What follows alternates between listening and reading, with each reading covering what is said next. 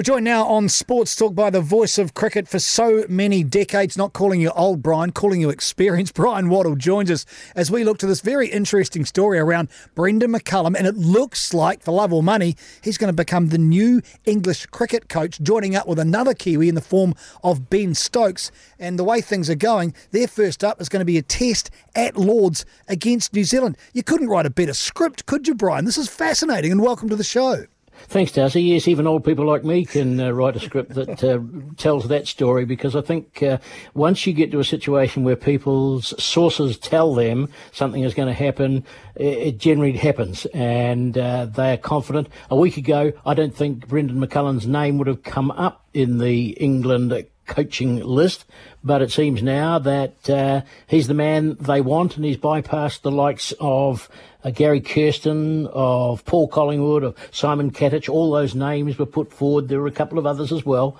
And they're going to, it seems, settle on Brendon McCullum. Not a bad choice, I'd have to say, apart from the fact that he's never really coached a long-form team. He's only ever done T20 side. That's, to me, an enormous punt when you consider the state that English cricket is in right now. They've got a new boss man running this show. They've come off the back of a horrendous thrashing at the hands of the Australians. They are at a low ebb, so a one-day specialist with minimal coaching experience, isn't it a bit of a dice roll, do you think, Brian? Well, it is a bit of a punt, but they had to do something. They weren't on the same song sheets in the past, and some of the selections, some of the choices they made, some of the options were down the track. At least an option of Ben Stokes and Brendon McCullum will give them a unity of purpose. McCullum is a people person rather than a technical coach, to my mind, yet he certainly knows how to get the best out of people. He was proactive as a captain for New Zealand. He had a lot of good ideas. The one thing that will be interesting to see if his ideas are then transmitted to Ben Stokes and Stokes can employ them. McCullum was good at making a decision, but he was also good at knowing if it wasn't working, you get out of it quick. And he did that so many times, and he was successful accordingly. Now, whether Ben Stokes is the same sort of person, we'll have to wait and see. That's, of course, if the appointment is confirmed, but it seems likely. But I think it's exciting for England, and it'll probably be exciting for New Zealand to take on a side that is coached by McCullum. After all, he knows half of them, well, he's played with half of them, and he knows the others pretty well. He's seen them close up, so he knows what he's up against. He was also instrumental in the change of fortunes for New Zealand cricket after that summit meeting, for want of a better word, in South Africa, when the proverbial hit the fan, and the way they turned around the attitude of New Zealand cricket and started turning around their fortunes. So he's got a fair idea about how to drag a flailing team out of the mud, hasn't he? Yes, I guess he has, and it's a thing that took a long time. It didn't happen overnight. But you have a look at the impact he had on Owen Morgan and the England one-day squad that was so roundly beaten here in New Zealand. And I remember it. Remember that Westpac Stadium, Tim Southee, 7 for 33, one of his best bowling performances ever. And I remember not only that game, but another game where McCullum and Owen Morgan were seen having a long discussion. They're very close in terms of their cricket allegiances.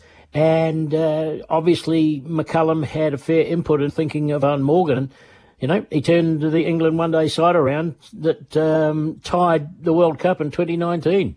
Does this say a lot of good things about the state of New Zealand cricket when you look at Daniel Vettori's involvement in the spin department for the Aussie team, the fact that McCullum, we're presuming, is going to get picked up? The stocks are pretty high at the moment, aren't they, Brian?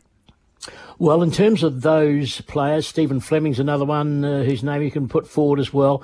I suppose, you know, us, and I'm not old, but I'm an experienced cricket person, we look at the loyalty aspect. That no longer exists. You go for the best job and where you can get the best chance.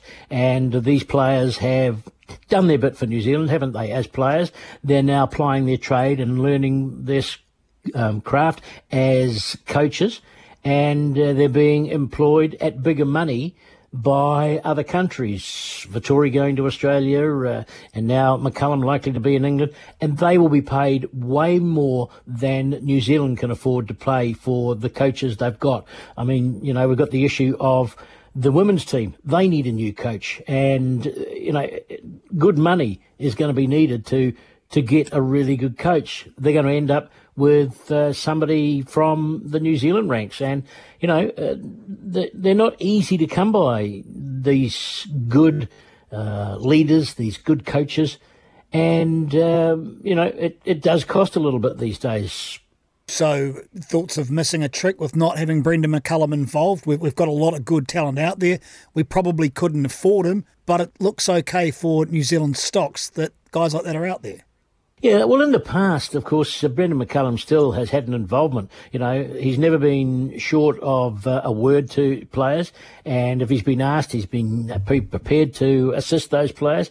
What he's been able to bring is a mindset that got New Zealand into a strong position. It wasn't him alone. It took a coach to work with him and the players to buy into what he was doing, and that's what he's going to have to do for England. He's not going to have a lot of time to do it right from the outset. He's not going to be there if he gets the job for a couple of weeks because he's still with Calcutta Knight Riders. But, perhaps his time there had come to an end. He sees the writing on the wall. What are they, 7th out of 10 teams? They've only won 5 games out of 12. This is a challenge. And if anything I know about Brendan McCullum, he loves a challenge and he will meet it head on. What else, problem-wise, do the English have at the moment? I mean, we haven't got all night to talk about it, but we know they're at an absolute low ebb. What do you think his biggest point of concern or initial approach would be when it comes to turning the fortunes of the side around, Brian? Well, they have to be on the same page. To my mind, I don't think they've been on the same page for a long time. The rest and rotation they went through, they decided to leave Anderson and Broad out, the 2 highest wicket takers in the England game, left them out of the West Indies tour. And the first thing you heard from Rob Key and Ben Stokes is, I want Anderson and Broad back in my side, just for their experience.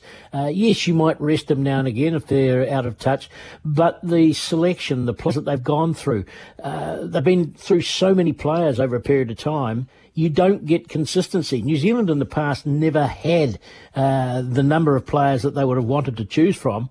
But we have had a selection panel over a long period of time, in the last 20 years at least, that I can recall, even before, that were prepared to take a punt on a player.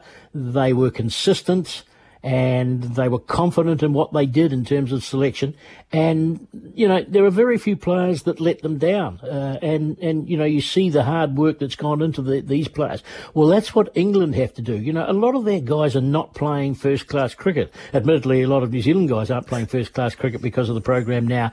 But, they have to pick a side. They have to identify their talent, and they've got to stick with it. They haven't been prepared to live with failure to the extent that New Zealand might have.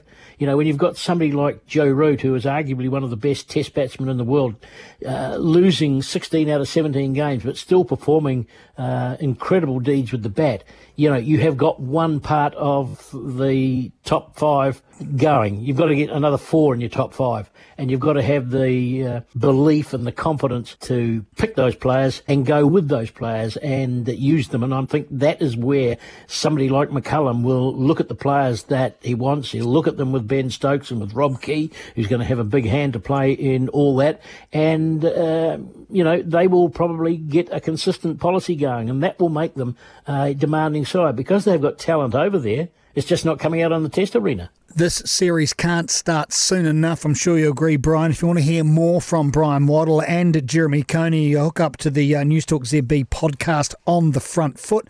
Latest edition features Bruce Edgar, casting an expert eye over the likely Black Caps first test team. Brian, always a pleasure. Great to have you on the airwaves. Thanks for your time.